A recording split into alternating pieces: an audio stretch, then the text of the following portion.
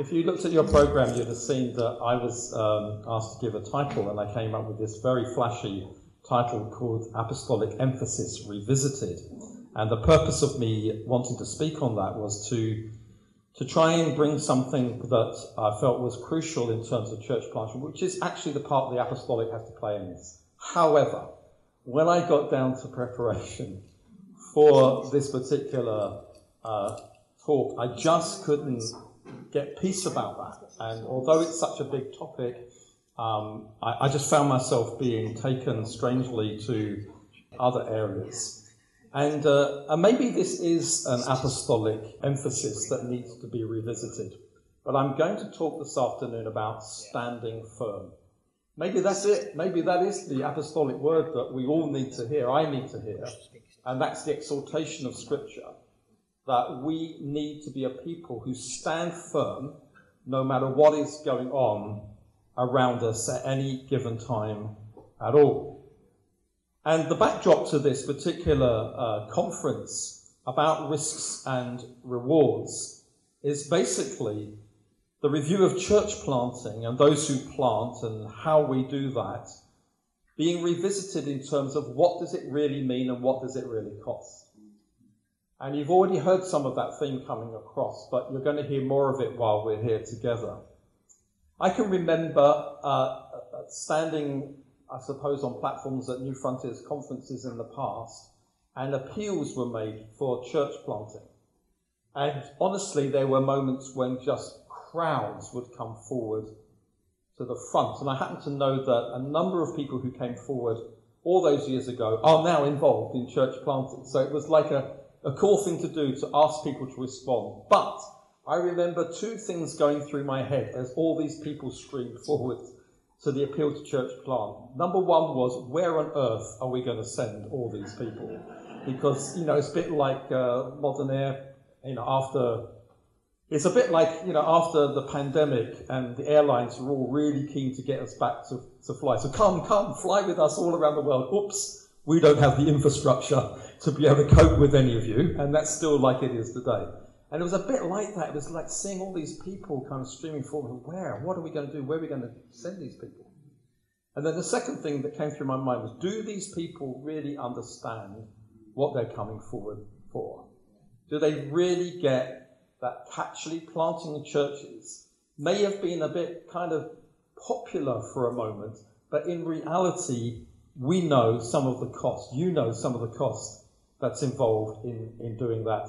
And I think apostolic ministry has the responsibility, if you like, to address some of these issues, to highlight the awareness of what church planting does and what it entails. So I want to talk today about standing firm. And here are a few verses of Scripture. Because this is a new word, I didn't have time to get anything. You might even like to open your Bibles. Do you remember those days? And look at a few verses with me. We're going to move quite quickly, so trust me, it'd be great. And if it's getting too hot or too cold, I trust someone will be sensitive to that, because I want to keep you awake. Romans 5 verse 2. Through him we have also obtained access by faith into this grace in which we stand. Standing is kind of important in all that God's called us to do. You can understand a lot about the grace of God, but there are moments when the grace of God comes under attack. It's important for us to not move our ground, but to stand firm accordingly.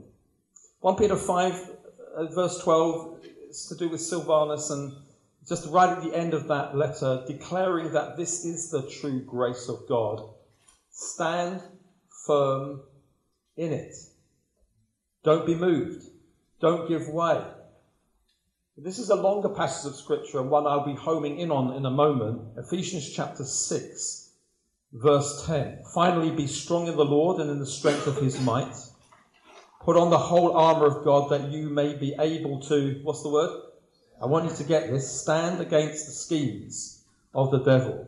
For we do not wrestle against flesh and blood, but against the rulers, against the authorities, against the cosmic powers over this present darkness, against the spiritual forces of evil in the heavenly places.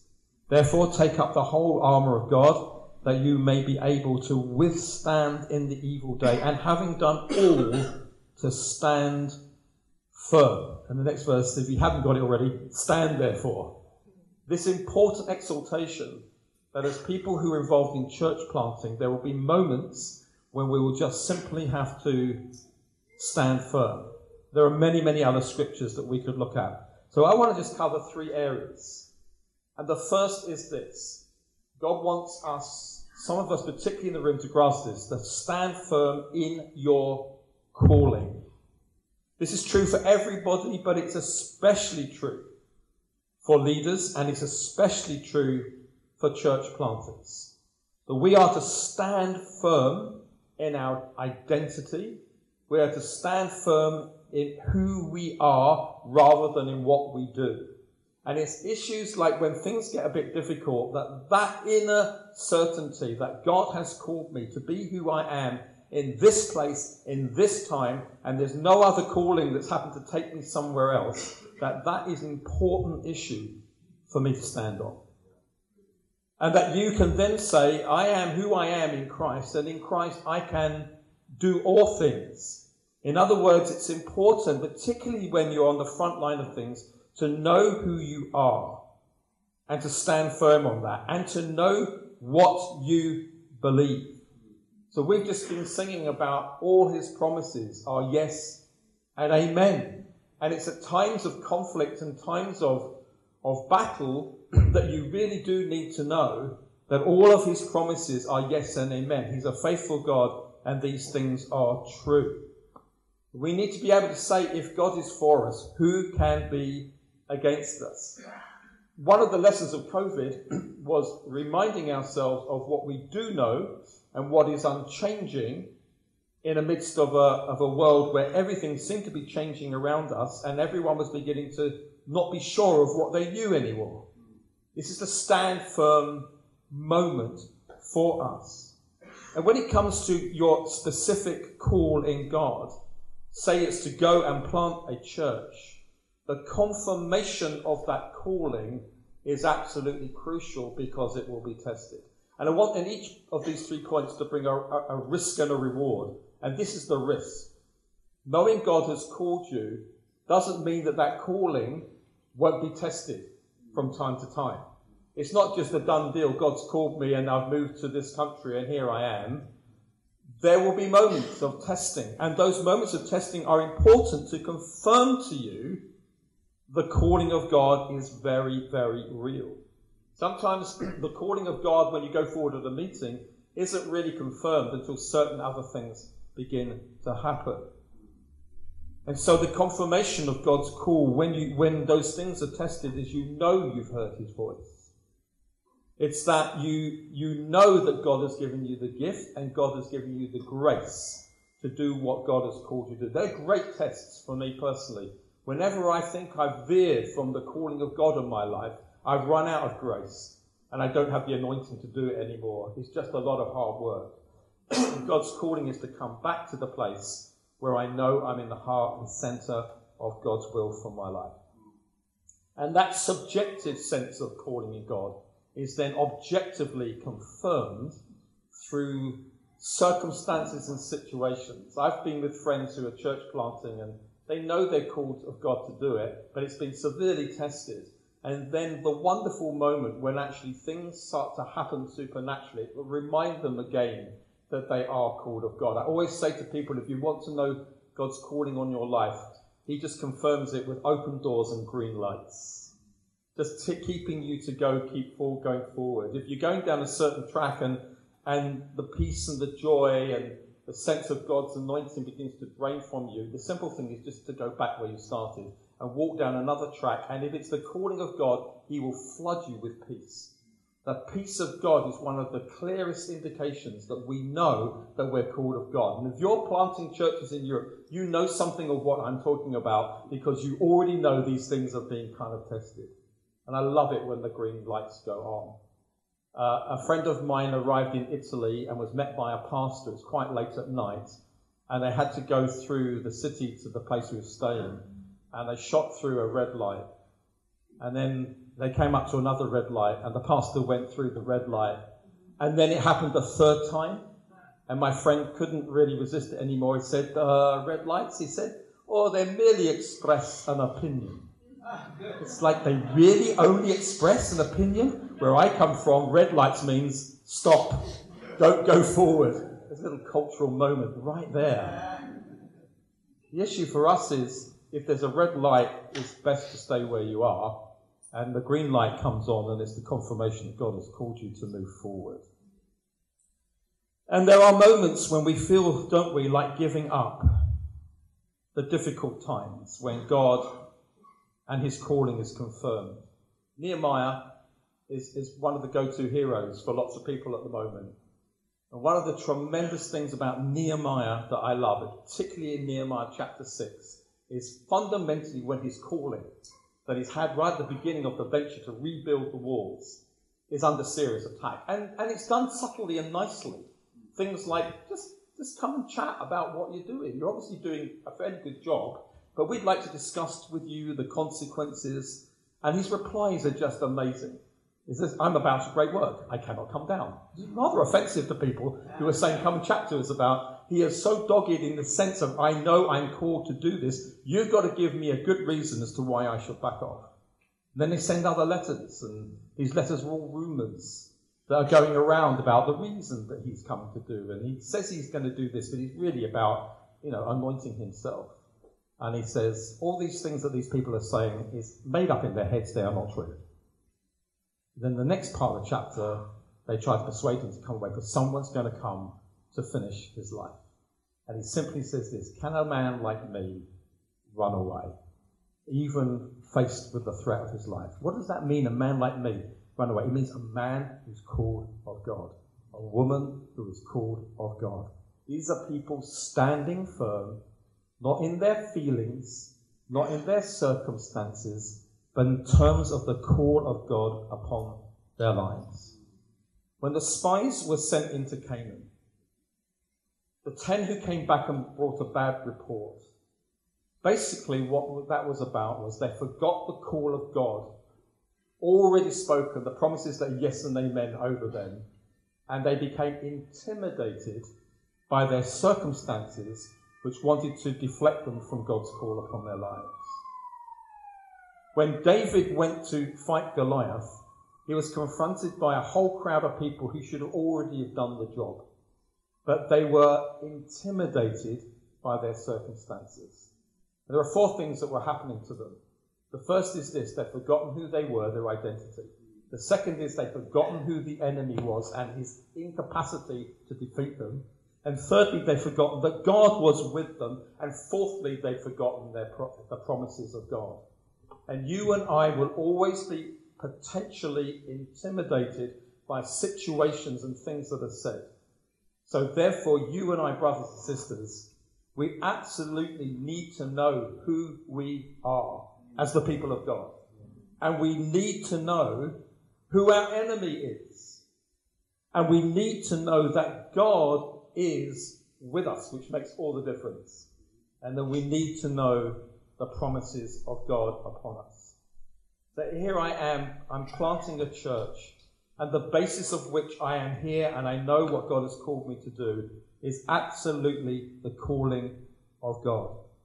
The problem is not how many people you've got with you and will it work or not.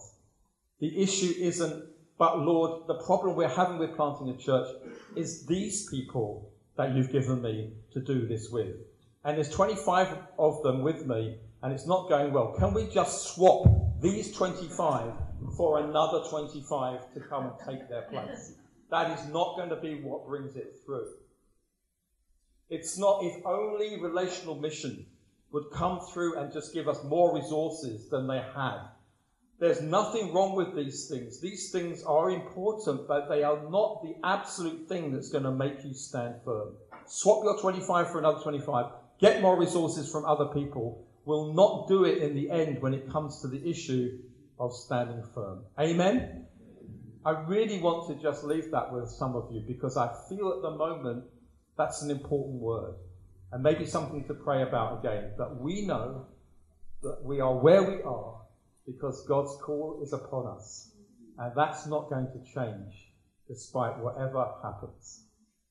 The second area I want to home in on, I was encouraged by some of the words that came last night to confirm this, is we need to stand firm against the schemes of the enemy. And I guess this is the main thing that I got drawn to when I began to prepare this word. So let me quote again Ephesians chapter 6. And there in verse 11, put on the whole armour of God that you may be able to stand against the schemes of the enemy. Verse 13 says, therefore take up the whole armour of God that you may be able to withstand in the evil day, having done all to stand firm. Stand therefore, having put on the armour of God. 2 Corinthians chapter 2 and verse 11 says this, so that we would not be outwitted by Satan, for we are not ignorant of his schemes. The question I want to just address on this point is this: have we sometimes underestimated the issue of spiritual warfare and the opposition that we face towards planting churches? Jesus said, I will build my church and the gates of hell will not prevail against it. That doesn't mean that the gates of hell will have a pretty good try to prevent us from moving forward into God's purposes. You know, there are so many reasons that when we are involved in church planting, we hit genuine problems and difficult times and seasons. And sometimes those seasons are just God actually shaping us, training us, changing us in ways we can't see at the moment, but because he wants to shape us and mold us to be the kind of people that can take things forward. Sometimes the tough things we face when we're planting churches has got nothing to do with God at all, but a lot to do with ourselves. In other words, we ourselves have put ourselves into positions that have caused ourselves to have lots of difficulties and troubles because we're not living right, or we're not pacing ourselves, or we've neglected certain spiritual disciplines and they've kind of gone out of the window. But sometimes the reason that we're facing opposition is because of the spiritual warfare that we find ourselves in. Now, I want to emphasize this from a standing firm word. This is not to cause us to have fear, but to do what I believe the scripture says we should do when we come to facing spiritual warfare, and that is to wake up. It is to discern. It is to come to life where we've been dull and we've been passive. I think it's true that over the years, a family of churches like New Frontiers has almost kind of become proud in its understanding of spiritual warfare from a theological point of view.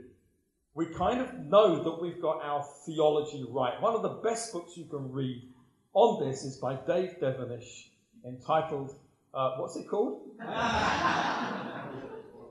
Demolishing Strongholds. It is an absolutely outstanding book. I honestly would recommend it. I don't think it's still in print, but it's just brilliant. Thank you, David. I thought the author might say, yes, it is. It's still in print. It's just a terrific book on it. And we've worked hard sometimes, particularly against the backlog of other things being said. For example, we have always taught people there's no dualism in this war. This is not two equal forces, and we're not quite sure which one's going to kind of win in the end. And we've rightfully taught that we are fighting, but we're fighting against an enemy who has already been defeated. And the wonder of the cross and the resurrection and the ascension, which incidentally is a doctrine I think we've much neglected, the ascension of Christ, this risen Jesus, but this ascended Jesus, which reminds us that the outcome of the battle is being completed. The seat at the right hand of the Father has been sat on. He is in all authority over all things, and all things are held together in him. There's no equal competition going on. And this Jesus who is seated at the right hand of the Father is not a passive sitting Jesus. There's two ways you can sit. You can sit passively, like some of you are now maybe, and just sitting like this back, just listening to what's going on. Or you can sit forwards, looking into what is going on. Those of us from the UK will remember in the 2012 Olympic Games, that wonderful moment when Mo Farah won 2 gold medals. Absolutely amazing. And I remember sitting there watching my TV screen, and he came round the final bend with 2 or 3 other people and I just thought to myself, you can make this. I reckon, Mo, that you could actually win this. And as he went down another card game, I wasn't sure, I said, and by this time it doesn't make any difference, but I'm screaming into the TV set. And I'm realising the whole nation is now screaming. And then you realise he never won the gold medal. We did. We lifted him up, carried him across the line, and there he got the gold medal. Jesus is sat down at the... Do you know what? He is living to intercede for us. He is building his church. He is growing his church. He is filling us with the Spirit. He is healing our bodies. We don't get to grow the church. He does, and he's leaning into us day after day after day. This is great stuff. This is true biblical theology. The outcome is already settled. They're reminded of Colossians 2:15. I love this verse. Having spoken about what Jesus has done on the cross, it says, He disarmed the rulers and authorities and put them to open shame by triumphing over them in Him. The battle's already been won. We're not trying to win a battle, we're just trying to apply the victory of the battle that's already been established. But we have a defeated enemy who is thrashing around in the final death throes of everything he can possibly imagine to try and stop us in our path. Principalities and powers may not need to be bound anymore or shouted at. I remember going to a seminar, not in this country but another, where the teaching was quite popular at that time, is you cannot go into this city and plant a church until you've bound this, bound that, and bound the other thing, and then mapped it all out, and then once you've done that, then you can plant a church.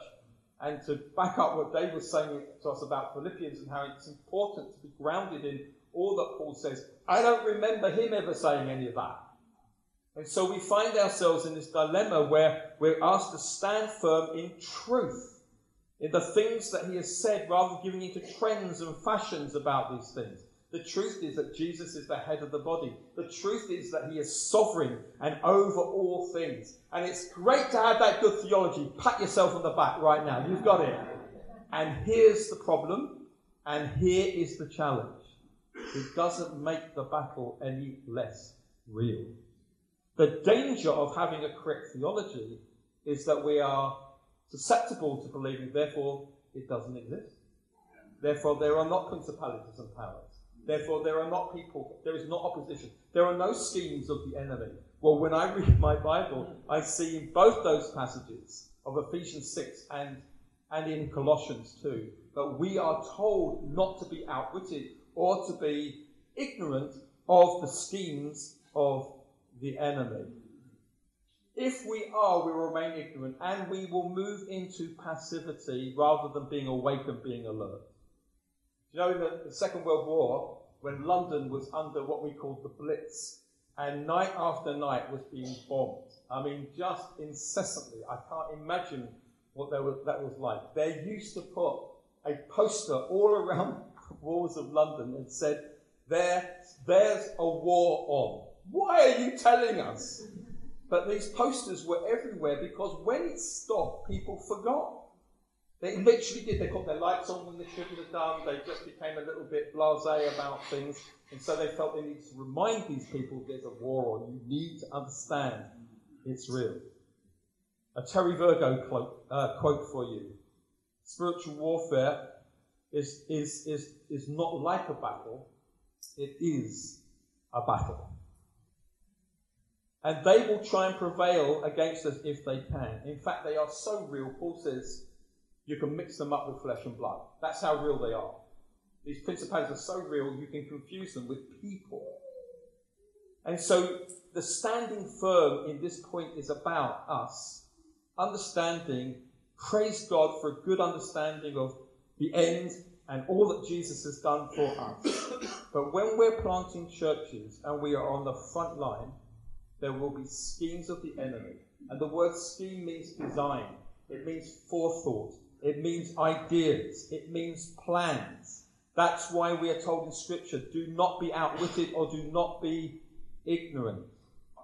Why? Because we need to discern those moments when we're planting churches where we need to wake up and we need to realize, do you know, one of the things that we're facing right now, we're discerning this, is that this is a work of the enemy, which we're not to be afraid of, but it's our moment to apply truth. And it's our moment to be anointed by the Spirit. It's our moment to take a stand. Principalities and powers are real. They operate against you. They operate against your church. They operate in different ways in different nations. I mean, the number one principality and power in Europe is that he doesn't exist. And that's been so effective. You know, a friend of mine once told a group of people in northern India that he came from a nation where people don't believe in the spiritual world.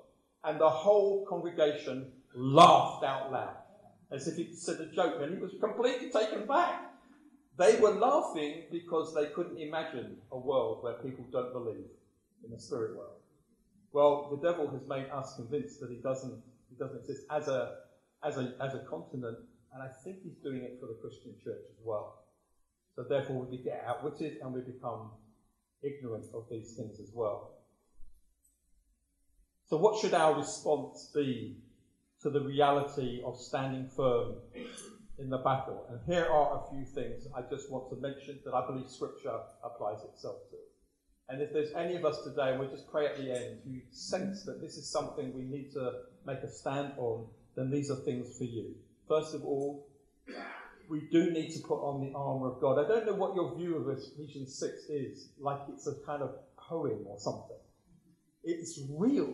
It really is. It stands. It's real, and it means that there's something going on whereby we need to wear armour. Can you imagine running into a battle without any armour on?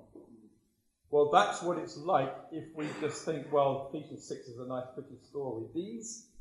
This armour is real. We heard a word last night about putting on the armour of God as a regular thing. And it's not that I believe every morning you get up, you have to come dress yourself in this armour, figuratively speaking. It's just often meditating upon these things and making sure that, you know, my mind, for example, is being saved by truth that comes into my mind. The second thing we are called to do is just simply to wake up. And I mention that because it's mentioned so many times in Scripture. It's one of the greatest exhortations for us as Christians, and definitely as church planters. Stay awake, keep awake, keep alert. The third thing is this, that we need to pray in the Spirit. You know, it's quite clear in Scripture to me that when Christians begin to pray in the Spirit, the enemy flees. There's no more debate, there's no more conversation. If we make a stand as a community together, praying in the Spirit, it has huge effect in terms of spiritual warfare. The fourth is this, it's the word discernment. I feel this is increasingly becoming an issue for us.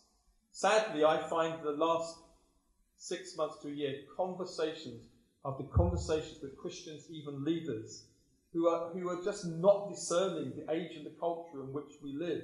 I wouldn't mind so much if the culture that they're bending to was even working. It's not, it doesn't even look smart. It's just not good.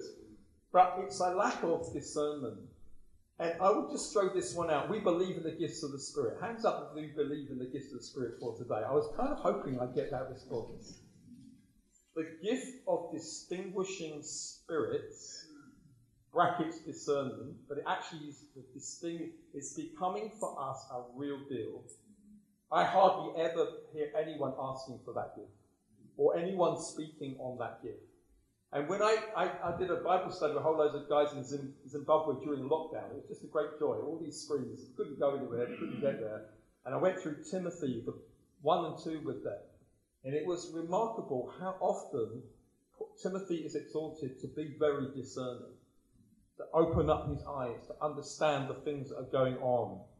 And I would just really encourage us to ask God more and more, please, Lord, would you give me this gift of discerning? Sometimes it's to do with people, sometimes it's to do with circumstances. But I need to know how I can discern moments. Can you please give me wisdom in situations? Number 5. It should be number 5 quickly. I think there's 7. Number 5. There's armour, wake up, pray in the Spirit, discernment or distinguishing spirits. Number 5. Pull down strongholds. Because principalities and powers are real, we don't stand looking at them with horror as they come towards us. The simple exhortation is to pull them down, to demolish, as my friend has written in his book, strongholds, to pull them down. Where are they? I just want to demystify this for a moment for us, especially in church planting and on beyond the front line. Are they up there? Or maybe possibly they're more closer than we think, more active than we are aware of around us. I want to suggest to you that principalities and powers are potentially at work all around us. Where does this unity come from? Why does it happen? Well, maybe there's a stronghold there to pull down. Every time we gossip, every time we find it hard to forgive and harbour unforgiveness, every time someone pulls down a leader to someone else behind their back, I think those are principalities and powers. And the thing we do is to do the opposite. So we don't gossip and we don't talk about people behind. Every time I do that, do you know what I'm doing? I'm pulling down a stronghold. Isn't that wonderful? Every time I forgive where I feel I'm just in not forgiving, I pull down a stronghold. You know, when a lot of people read Romans, they struggle when they get to chapter 16 because they kind of don't see the point of chapter 16 because it's just a list of names and they miss out this verse. Look at this. Romans 16 verse 17. I appeal to you, brothers, to watch out for those who cause divisions and create obstacles contrary to the doctrine that you have been taught.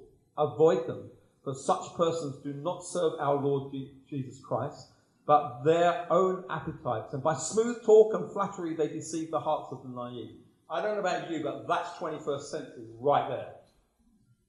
That is a real thing that happens in our churches. And if the enemy has a scheme, he'll plant some of that in your church plant to knock you off course for 2 years trying to sort out all sorts of problems and difficulties. And it's taken you away from the course of where, and all we're saying here is pull down those strongholds. Don't let that dominate you as a church community. I can say a lot more than that about that. Number 6, we are to apply the very words of Scripture to spiritual warfare situations. 1 Peter chapter 5, well known, verse 8, be sober-minded, be watchful. Your adversary, the devil, prowls around like a roaring lion, seeking someone to devour. Resist him, firm in your faith, knowing that the same kinds of suffering are being experienced by your brothers and sisters throughout the world. There are words that are used. And here we see the word resist. That is a real word describing a real action. We need to resist the enemy. James 4. Verse 7, submit your life to God, resist the enemy, and he will flee from you. And there are other words. We haven't got time to look into all these scriptures, but words like rebuke, fight, wrestle, struggle. These are real earthy kind of words. Stand against. I once did a teaching on spiritual warfare in my home church many, many years ago. And afterwards we had some friends round for lunch. We had lamb, I think, and it had been prepared. And I always cut, that's the only thing I ever do is actually cut food. And Liz had prepared it, all it's wonderful. His friends were all standing in the kitchen. Someone said to Liz, so did you enjoy the meeting this morning, what Dave preached on? She said, and she had the knife in her hand, because she hadn't yet passed it on to me. She said, I really loved the bit where he talked about those words like wrestle, struggle, resist, rebuke. And at that moment, stabbed me in my hand. Now, she's a nurse, and so she laughed. And so did the other people around me, until she saw my face colour going a certain different colour than it should have been, and the fact that the blood would not stop. So, through the laughter, I think we need to go to the hospital right now. This was on that Sunday morning. I'm preaching on spiritual warfare right there through my wife. Anyway, so we end up in the emergency room, And it wasn't like a big cut. There's still a little scar there to this day. But I'll never get the lady who was booking me in. She said, "Is this true?" She said, "Occupation?" I said, "I'm a Christian minister." "How did this happen?" "My wife stabbed me."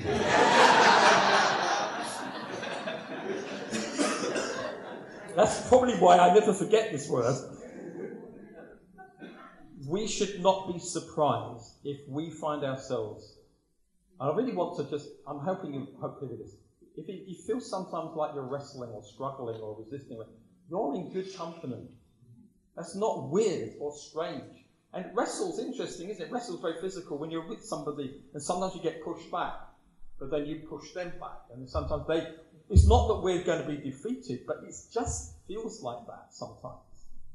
Number 7, and this is the last one. Do not be ignorant or outwitted. I think there are 2 areas where we often get outwitted or become ignorant. The first is on the persistence of our enemy. Doesn't take a day off. When you go on holiday, he's still around. So many Christians, I thought, they struggle on holiday. Well, because the guards come down and they're not bothered. He is. And the Bible just says, he is the accuser of the brethren. Now, David, I don't know if that's one of those male-only moments. I don't think it is. So he's the accuser of brothers, our brothers and sisters, day and night. He doesn't back off. The second thing we're ignorant about is his personality. Ask any child to draw a picture of the devil. It's always fascinating because you never find that description in the Bible. Ask most adults to draw a picture of the devil and they probably do pretty much the same. We need to understand the personality of the enemy that we're fighting against. He's a thief. He's a devourer. He's a liar. He's a deceiver. And listen to this. He's also an angel of light. That is how deceptive he can come across to us, unless we are discerning and not ignorant. So we find that the enemy, I've got to go real quick now, comes against us as individuals. We've seen that in 1 Peter chapter 5, he's like a roaring lion seeking someone to devour. We're so assured, aren't we, that Scripture says, none shall pluck us out of his hand. If God is for us, who can be against us? Greater is he in us than he that is in the world. But I want you to hear this. But if we are not doing the whole picture, if we are not sober-minded or watchful, if we do not resist or stand firm in our faith, he'll try and pick us off. He'll try and make us ineffective. He knows he can't take us away from our salvation, but he'll do the second best thing, which is to rob us and to cause us to doubt and to look around us and rob us of our joy and of our faith. And Christians become very vulnerable at that moment. He will attack us and he will effectively do things if we're in this battle without our armour on, if there's no word in us, if we're not renewing our mind with truth, if we're not daily dependent upon the Holy Spirit, if we are finding ourselves neglecting to meet with our brothers and sisters, if we're not abiding in the vine, if there's no application of the gospel on a daily basis. This is one of the reasons that the enemy's had a heyday during COVID. It's one of the reasons we've lost some people. It's not a shock or surprise because they were never withstanding and never resisting and never putting on the armour and never renewing their mind. They're easy pickings. As leaders, we need ourselves to discern those moments when we just sense something's not right. Something is not what it should be right now. I am feeling disappointed, you might say. But the disappointment, which is something we all face, seems to begin to lead into despair. I guess what I'm saying is there are things that we give into that we should never give into. And there are signs that we know this isn't just me or something else. This is a real thing that's coming against us. Watch out for that sense of wanting to give up. The call of God, would he ever be the source of you wanting to give up? No. So where does that come from? The desire to run away. The desire sometimes to go into yourself. This calls this my cave. That I apparently go into myself. At the very time when I need fellowship and to pray with somebody, It's not good. Those times when I am weary, not just tired. I often say to people, look, if you're really tired, go to bed. If you're weary, go to God. Because they're not the same thing. And one will have a different result to the other. It's kind of like when you realize a few days, maybe even weeks have gone by, and there's no longer a song in your heart, but there's a sigh in your spirit. I've known seasons where there's just this sigh. Why? Where does that come from? It's not right. Or perhaps very quickly, sudden thoughts that we suddenly have, and we get overwhelmed, and our thought life becomes negative. I think first thoughts in the morning are really important. And if your first thoughts are a sense of hopelessness, that is the enemy getting to you before you get to God. And I'm very nervous about thoughts in the night. I hope that you are too, because often they are tempered with fear. And we all as Christians should just, if we wake up with fearful thoughts, we should say to ourselves, it's only the night.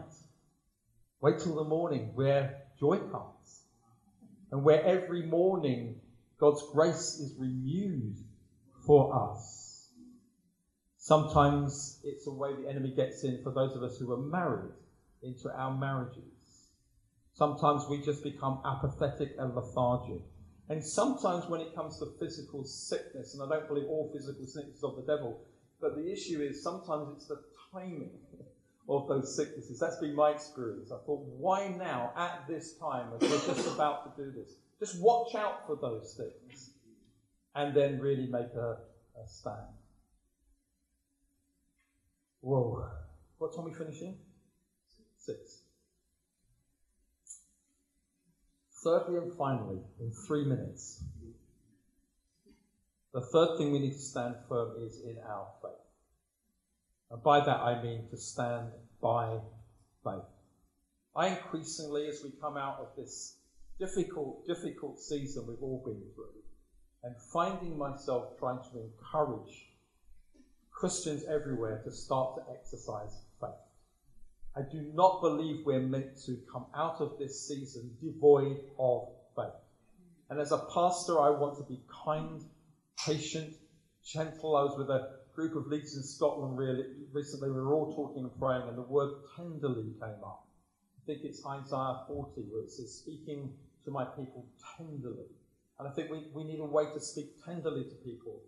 But I do know there are moments when Christians have gone beyond a place of caution, right caution, and stepped over a line into fear. And when people have stepped over into fear, something inside me goes, okay, now I've got permission to talk to you. You are giving into fear. I'm still tender and gracious, but you've now crossed the line. There's one thing being fairly cautious, there's another thing being fearful. Fearful is going to rob you of so much in your life. So I'm on clear ground now. I'm speaking to you about fear. Don't give in to fear. We need to begin to emerge from this season by faith. And if we are going to stand firm in our calling, and we're going to stand firm against the schemes of the enemy, then finally we need to stand firm in the whole issue of being by faith, by faith, by faith.